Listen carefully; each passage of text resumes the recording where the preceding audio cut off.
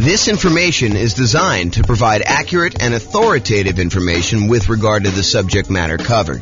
It is offered with the understanding that the presenters are not engaged in rendering legal, accounting, or other professional services.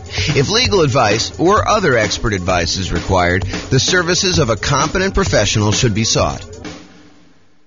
Welcome to the Hampton Real Estate Investing and Real Estate Financial Planning Podcast. Learn all about investing in real estate in Hampton, Virginia, with a combination of real estate financial planning and modeling with numbers specific to Hampton, plus syndicated, more generalized recordings of live and pre-recorded real estate investing classes. Not all of them specific to Hampton. Be sure to stay tuned after the podcast for a message from our sponsors. Well, good morning and welcome, everyone.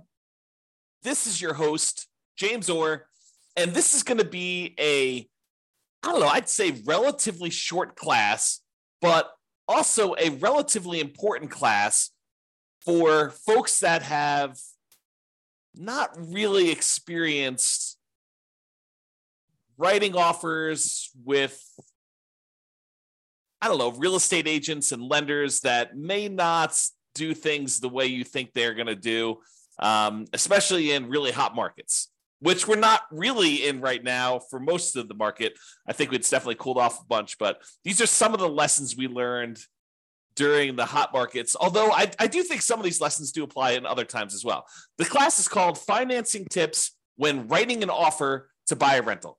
And so let's jump right into it because that's what I got going on here. So writing offers. So by the time you go to write an offer, you really want to have gotten at minimum, a pre-approval letter from your lender. I think you don't get into the car of a real estate agent or you don't drive to see a property without having gone through the financing part and knowing that your financing is locked up. I mean, what if you go there and you find a property that you love? And now you're like wondering, can I even get financing for this? So I think before you go out and you start looking at properties, you really do need to be in touch with a lender. You need to go through and get, at a minimum, a pre-approval. Ideally, you want to be as far through underwriting as possible. It's not enough for a lender to say, how much do you make? Oh, you make, $200,000 a year. Okay. And, what are your expenses? Oh, my expenses are about $5,000 a month. Okay. And they say, it sounds like you can qualify for basically anything you want. You don't want that. You don't want that to be the extent of your kind of pre-approval process, because there are certain lenders, and this may not be your lender, but there are certain lenders out there that they will give a pre-approval letter to anyone that shows up. Like, it doesn't really matter what they tell them. They will actually give you, any type of pre-approval letter that you want. And so it's not enough to get a pre-approval letter. And if you're on the sell side, realize that a pre-approval letter doesn't really mean that much from some lenders. Some lenders, it means everything. It means that, they've completely gone through underwriting and they're good to go. So you want at least at a minimum a pre-approval letter, and ideally to be as far through underwriting as possible.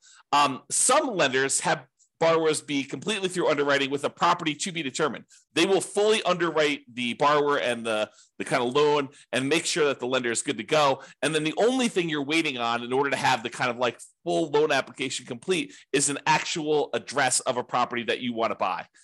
This, at least in theory, makes for stronger offers. And I think in a really, really hot market, this could make the difference when you're looking at, 6 offers on a particular property and one person has been completely through underwriting. They're just waiting for the property. And the other 5 are all very, very similar in price and terms, and they have not. I think that can set you apart. It may not be what wins you the offer in a lot of cases, but I think it can be that one little thing that moves you over the edge in a lot of cases. Okay. So by the time you go look to write an offer on a property, you'll want to have gotten a pre-approval letter that you can include with an offer. And I think you should get your pre-approval letter with your maximum, even if you'd prefer to be lower. Even if you tell me, look, James, I am not going to be spending more than $500,000 to buy a rental property, but I qualify up to $800,000. I think there's a compelling reason for you to get a letter, your pre-approval letter from your lender with your maximum, even though you do not intend to ever go to your maximum. Why? Because sometimes things change.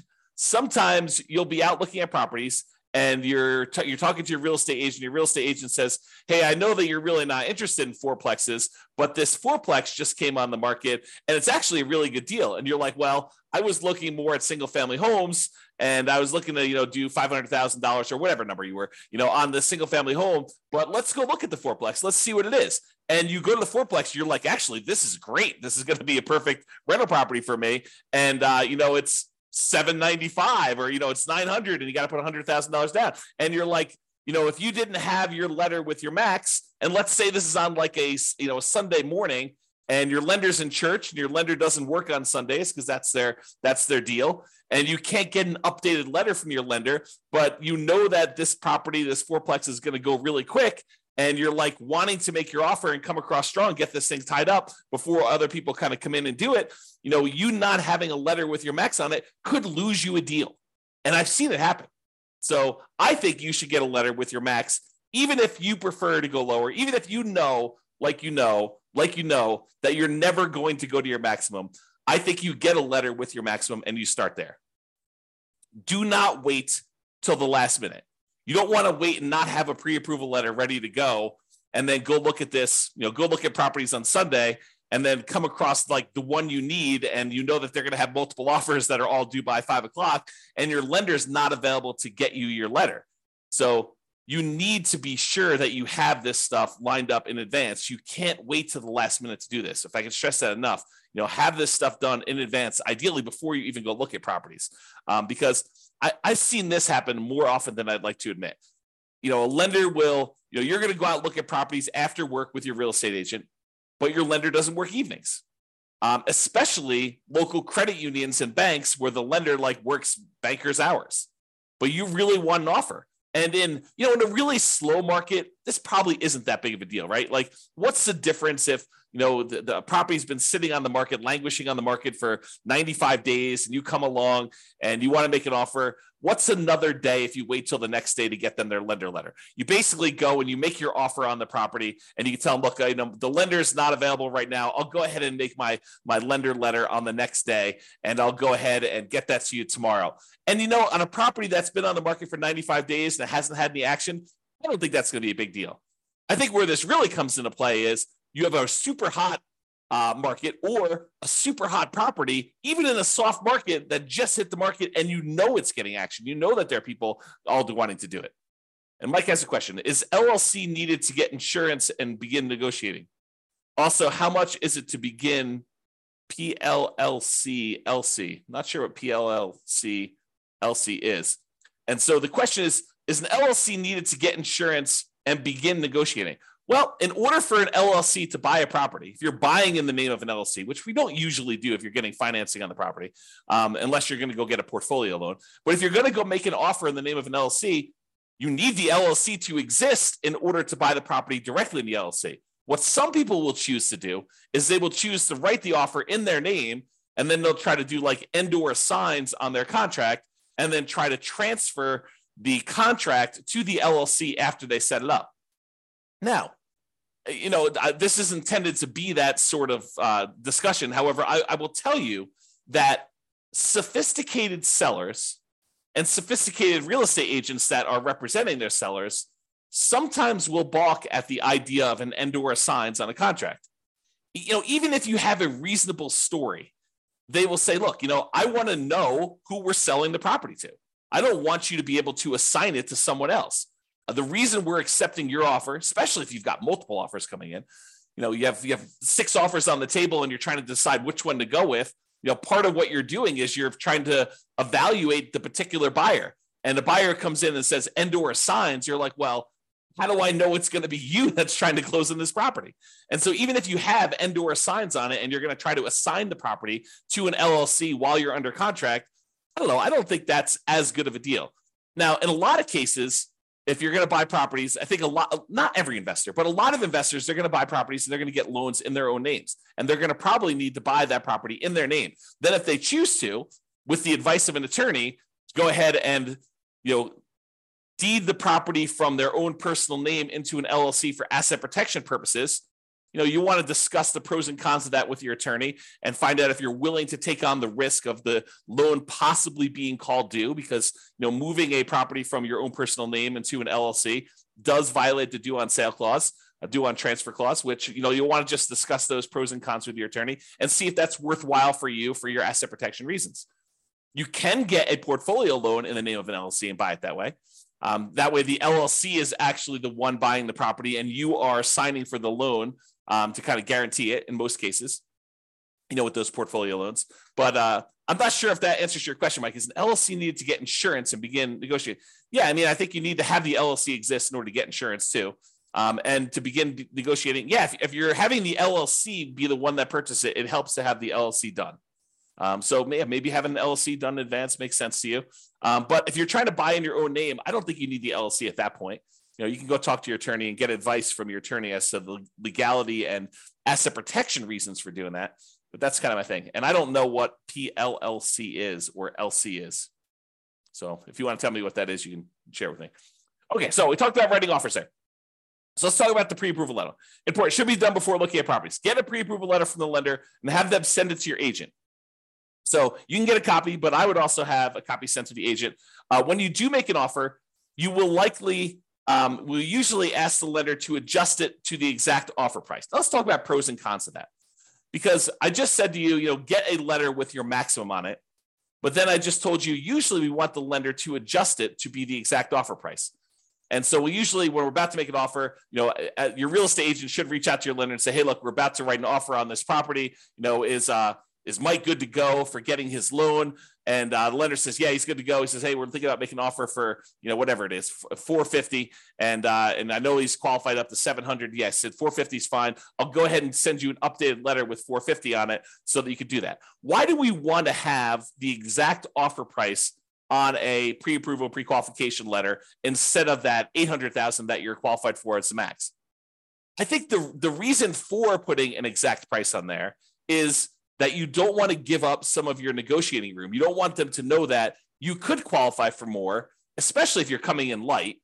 You don't want them to know that, hey, look, he could qualify for $800. Why is he coming in $25,000 light on this property? You don't want to do that. You don't want to tip your hand and show them how strong you are. On the other hand, you want to show them that you're strong enough to get the deal done, and it's not going to be an issue for you. So the kind of like the argument to put your max on there is to show them that, hey, you're a super qualified buyer, and this isn't going to be an issue. You're not going to have a problem qualifying for a $400,000 loan because you're qualified up to $800,000. But I like to use the exact price in most cases because I don't want to give up some of our negotiating room on the upside. Okay, so that's what you do. In some rare cases, if it's a lender that the real estate agent has worked with in the past a lot, some of the lenders will say, hey, look, this person is qualified up to $800,000. If you're going to make offers with them and I'm not available, you have my permission to edit the Microsoft Word document that has their number as long as you don't exceed $800,000 on this. So, some lenders will say to the agent, and some agents will be willing to do this because there's probably some liability there for the real estate agent to do this. But some of them will kind of like say, look, we work together. I know that you're not going to go above the 700. And they'll say, yeah, you can go ahead and adjust it as long as you don't exceed 700 on this particular buyer. And they'll allow them to just make the adjustment on the letter. It's probably some liability there. May even get in trouble for doing that. But some lenders have told, at least me in the past, that you can do that. But I always get the lender to do it if I can. So that's been what we do there. Sometimes they'll give you a letter with 800 and you ask them, can you lower it to that? And they'll say, yeah. And then you just go adjust the document, you lower it down. I don't know. Maybe you get in trouble for doing that. Not sure. And then usually when you make your offer, you're going to include the offer via something like DocuSign or whatever you use in your particular marketplace. And typically what I like to do is on the very first page of the offer packet, you want to send over that pre-approval letter so that it is front and center and shows you that you're dealing with someone who's qualified and understands the importance of being qualified when you make your offer. You want to start with your best foot forward. And I think putting that pre-approval letter there makes the difference. Okay. So short class, in conclusion, there are some financing related things you should do before going to look at properties. Number one, get qualified with a lender. And number two, get that pre-approval letter so that you have it with you and you can submit it. You don't want to wait to the last minute and find yourself with the property that you want in a tight time situation where you cannot get a hold of your lender because they're on a plane, they're at their kid's soccer game, who knows what, and you're trying to move fast and hit a deadline for some reason. Not all lenders work real estate agent / broker hours, weekends and evenings. Some of them, especially the more banker types, tend to work those sort of like 9 to 5-ish hours, and it's really hard to get with them after hours. So you want to take care of this stuff in advance. This will give you the highest odds of success should you find an amazing deal when you're out looking at properties. That's it. Okay? So that's it. Mike, did you have any other questions? Because you're the only one on live. Otherwise, we're going to end the call right now. Very short class today.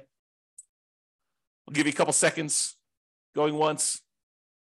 Nope. So Mike says, thanks, you answered it. Didn't know about the portfolio loans. Yeah, so to address that, you can get a portfolio loan in the name of an LLC. Most of the time when you're buying with traditional conventional financing, FHA financing, VA financing, USDA financing, all of those, you're not going to be able to buy in the name of an LLC. You'll need to buy in your own personal name for that. You'll need to personally guarantee it. You can buy in these portfolio loans from the lenders in the name of an LLC. I've got one right now with a client of mine, a friend of mine, and we actually have a partnership together where we are part owners in this LLC. But there's still a personal guarantor on that loan. So even though we bought it in the name of an LLC, we are still personally guaranteeing that particular loan. So you want to go do that. One of my POV on HELOC also. Yeah, I'm not sure what the reference is for that, but point of view on HELOCs. Yeah, I mean, HELOCs are just a tool. It's like another type of financing for accessing equity, especially in a market where, you know, the prices have gone up a lot and you have a really good underlying first mortgage on the property. Sometimes we don't want to do a refinance on that mortgage because the mortgage is so amazing. You know, it's a 3% mortgage on a property and now interest rates are at 7%. So you'd rather not tap and do a rate and term refi or a cash out refi on that really amazing first mortgage on that. You could go and access some of your equity via a home equity line of credit. Although I've heard that they're harder to get now. I've not tried to get any recently, but I had a client I had lunch with. This must have been over the weekend, must have been on Saturday. And he was telling me he was able to get a home equity line of credit, but it was much more difficult to do. So not a lot of people offering them, and the terms of them were not the most amazing ones. So hopefully that helps you. Yeah, getting into flipping houses, so this information is very useful. Yeah, if you're going to go and buy a house and flip it, and you're going to get a hard money loan, I think most hard money lenders would allow you to buy an LLC as well. So that's going to be also different than what I've been talking about. Most of the time, if you're going to get any of these traditional, USDA, VA, FHA, conventional financing, those are going to be buying in your own name. You could buy in an LLC if you're going to do flipping. And if you're going to do flipping, I'm not an attorney. I'm not giving you legal advice. But if I were you, I would form LLCs for the flips. Right? If you're going to go do that, might not be the worst thing in the world for you to have these flips in LLCs and, talk to your attorney about structuring that. But I don't think that's unreasonable. All right. Hopefully that helps you. This has been James Orr. Have a great day, everybody. Bye-bye for now. With home prices up, mortgage interest rates up, and rents up, but not quite enough to counteract the higher prices and interest rates. Cash flow on rental properties in Hampton is harder than ever. Book a call with the Real Estate Financial Planner to apply our proprietary 88 strategies to improve cash flow on your rentals.